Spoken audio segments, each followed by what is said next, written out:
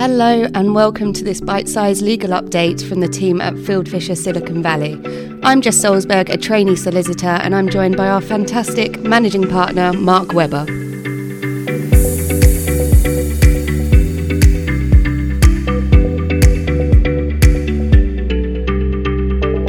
We are here to speak to you today about the EU-US data privacy framework. A flurry of information has been released over the past week or so we're really excited to share with you some of the updates on timeline around certification to the new framework. We'll give you some information on how the DPF is different to the original Privacy Shield and what you need to do to get yourself certified. So Mark, let's start off with a quick introduction on what the EU-US data privacy framework is. Thanks, Jess. The Data Privacy Framework will provide organisations with a mechanism to transfer personal data from the EU to the US without the need for another mechanism. So they don't need to consider things like standard contractual clauses, or the model clauses as we call them, or BCRs. The Data Privacy Framework is intended to re-establish the data bridge between the EU and US after the Privacy Shield was invalidated, and will enable the free flow of personal data between the EU and the US for organisations that have self-certified. We should say that we're commenting on this ahead of the 17th of July, so there remain some questions on process, but given the publications and the detail we've seen published over the last few days, we're fairly confident about what applications will look like.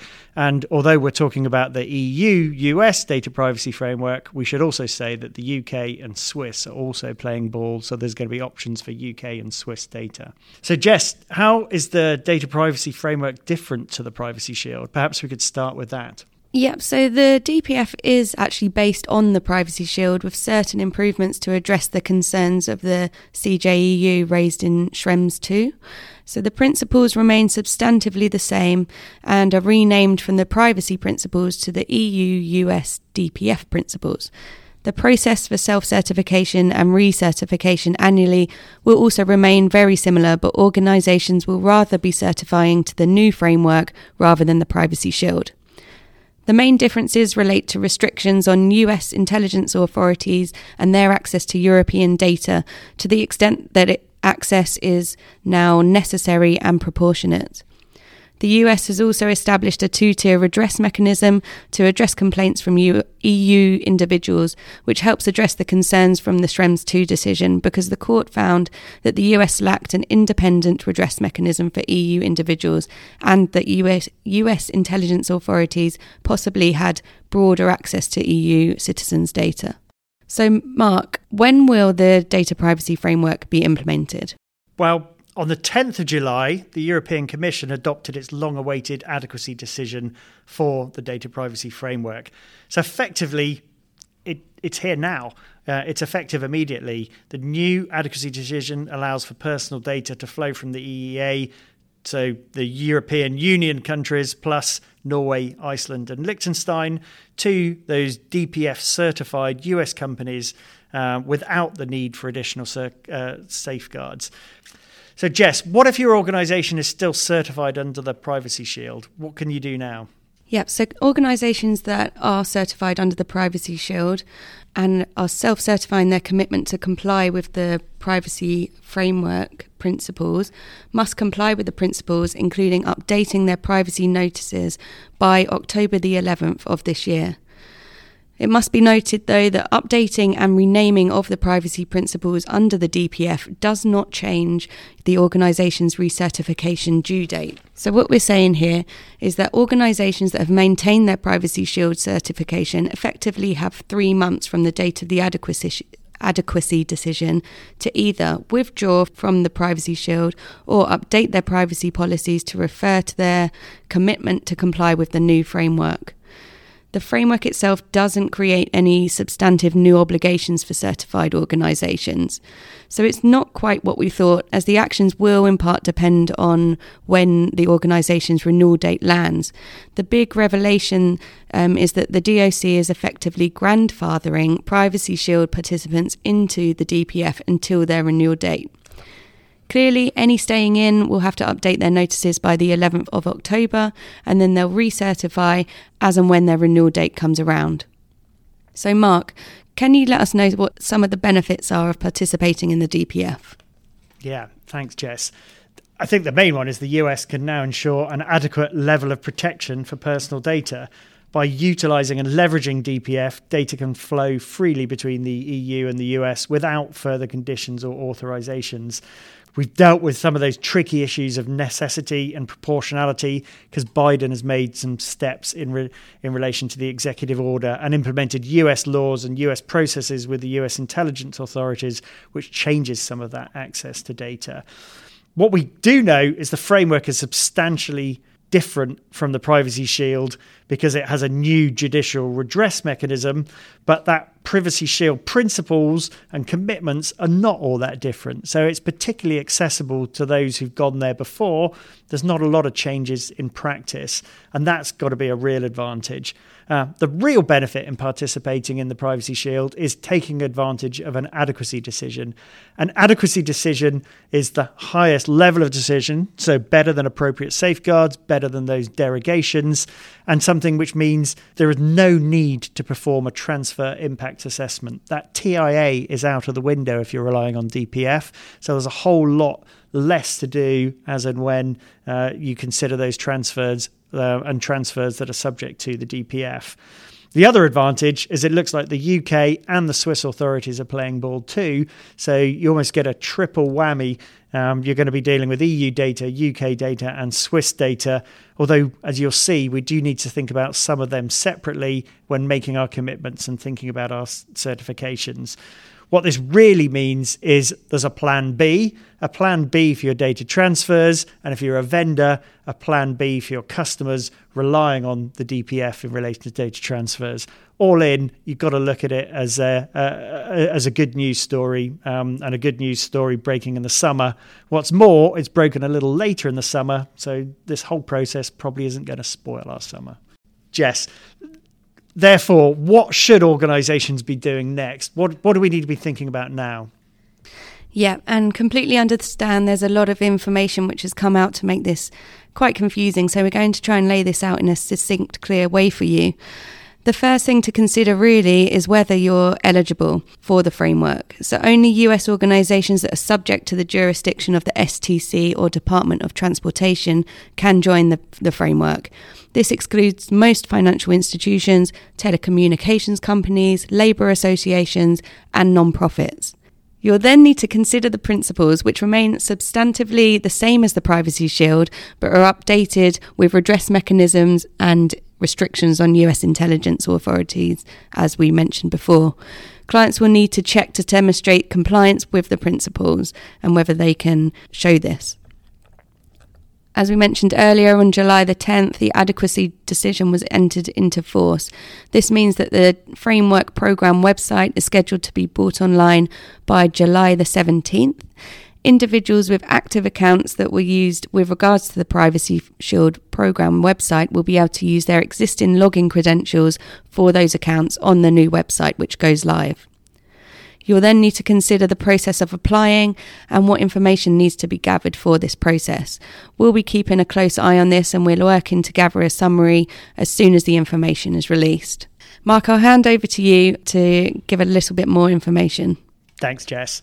And recapping some of this, first headline, if you were never in the Privacy Shield or you formally withdrew from the Privacy Shield and you want to play in the DPF, you've got to go through that recertification process.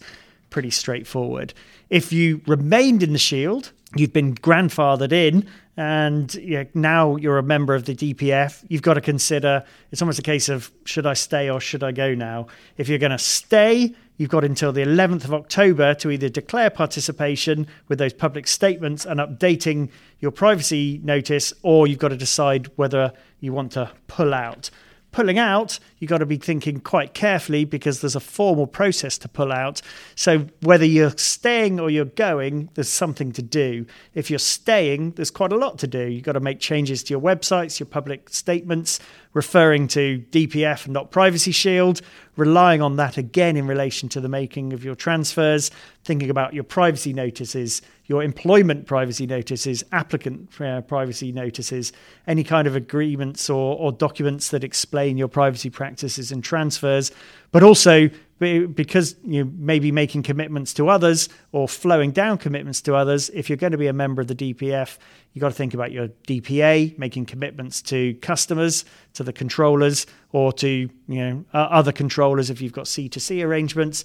Also got to think about flow downs when you're pushing data out to third parties and there's onward transfers. Am I flowing down commitments in relation to the data privacy framework principles and ensuring that onward commitment, or the FAQs and information that we see from the DOC allows us, are we going to be allowed to move off and rely on other transfer mechanisms like model clauses for those onward transfers? Now, a bit of a question there. Also, when you're thinking about all of this, you need to be thinking in three different buckets. There's a lot of focus on the EU because the EU has led this, but as we've said, you need to be considering Swiss participation. If you're interested in Swiss participation and you were participating in the Swiss framework, you're automatically grafted in as of the 17th of July, but you've got until the 17th of October to update your privacy policies and your notices and your documents. There's no separate application required in relation to the Swiss DPF. Then if you think about the UK, we've talked about the UK setting up a data bridge. Because the UK system is slightly different and because of Brexit and this alternative participation, regardless of whether you are in or you are out, at this stage you need to be thinking about whether you want to participate in the UK-US data privacy framework, or the data bridges it will be known, and you then have to take an additional step to self-certify compliance in relation to the UK extension. It would be interesting for some to note that you can participate in the EU framework without the UK, but you can't participate in the UK framework without the EU.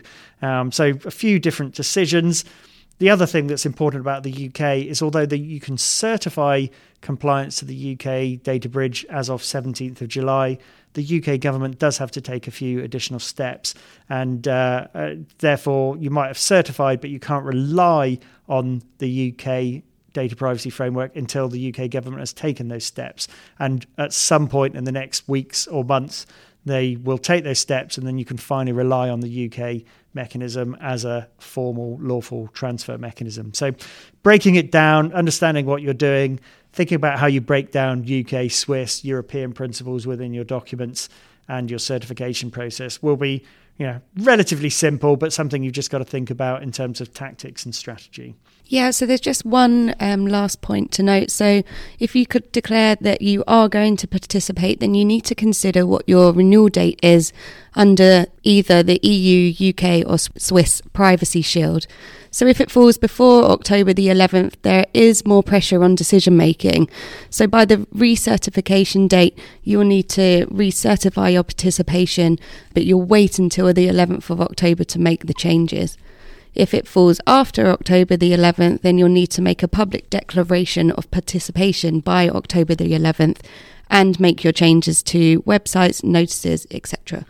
You'll remain in the data privacy framework until your renewal date, at which point you'll then recertify.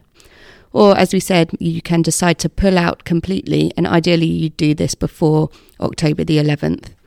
At the recertification date that your organisation has, you'll then pay your recertification fees and recertify to compliance with the data privacy framework principles at that stage. So, Mark, I think a lot of organisations are worried, obviously, given the Schrems decision, that the data privacy framework is likely to be invalidated again, and this is all a waste of time. Is there any chance, do you think, of the data privacy framework becoming invalidated? I think you can say there is. But this is a more robust framework than the frameworks of the past, and it's been considered with all that we know from the CJEU, and the European Commission and US authorities have spent a lot of time on this. So you would hope not, but we have to prepare and expect for a claim. And I think as you're sitting down to decide whether you're going to rely on the DPF or whether you're going to buy into the new mechanisms, that's something that you need to consider quite carefully. effectively only time will tell. But yes, there is a possibility, Jess. One of the main reasons the Privacy Shield was invalidated was because the EU courts found that the US lacked an independent redress mechanism for EU individuals, and they saw US intelligence authorities possibly having access to a broad range of EU citizens' data. However, with the data privacy framework, the US has addressed this, and in particular, outside of the framework, but as a part of the Biden executive order and some of the commitments the US has made, we now have concerns addressed. The executive order limits US intelligence activities to what is necessary and proportionate, but importantly, a newly created data protection review court will investigate complaints from EU individuals and offer that avenue for redress. So we've seen some more limitation and the avenue for redress, and I think hopefully it'll be relatively robust. Of course, there could be a challenge. Likely that'll be a slow challenge. Don't know whether it will be successful. I think the more this is adopted, the more backing there is for this, and the more companies take this seriously, the more robust it will be. And one of those things that we'll be monitoring, as will everyone else, but it's not necessarily something you want to ignore. I mentioned a plan A and a plan B. For many companies, they've only had a plan A for a long time, and that's been a long and cumbersome process for US transfers relying on SCCs and the appropriate safeguards that they offer. An adequacy decision is a higher standard, and it's something which is really attractive. Great. So we'll be keeping a close eye on developments as they're revealed over the next few weeks when the certification portal goes live. We'll keep you updated, but if you want to know more in the meantime, don't hesitate to get in touch with a contact at the Fieldfisher Silicon Valley office for more information and advice on the topic. We're aware there's some detail here and also some important decisions that we need to make. I think we've made it clear you need to make a decision. Am I going in? Am I in and staying in, or am I pulling out and not relying on the privacy framework? Whether in or out, you're committing to transfer commitments, and those transfer commitments are relatively the same whether you're using the DPF or you're using SCCs. What matters is revisiting your transfer strategy and working out what works for you and what commitments you're making depending on the regime that you're using. As Jess has pointed out, the most important thing to think about if you're in the Privacy Shield right now is when's your certification date and what do I need to do in preparation for those public commitments that I'm going to need to make by the 11th of October. There's a lot to come and a lot to think about, but think about this, your public statements and more. That's all from us. Thanks for listening.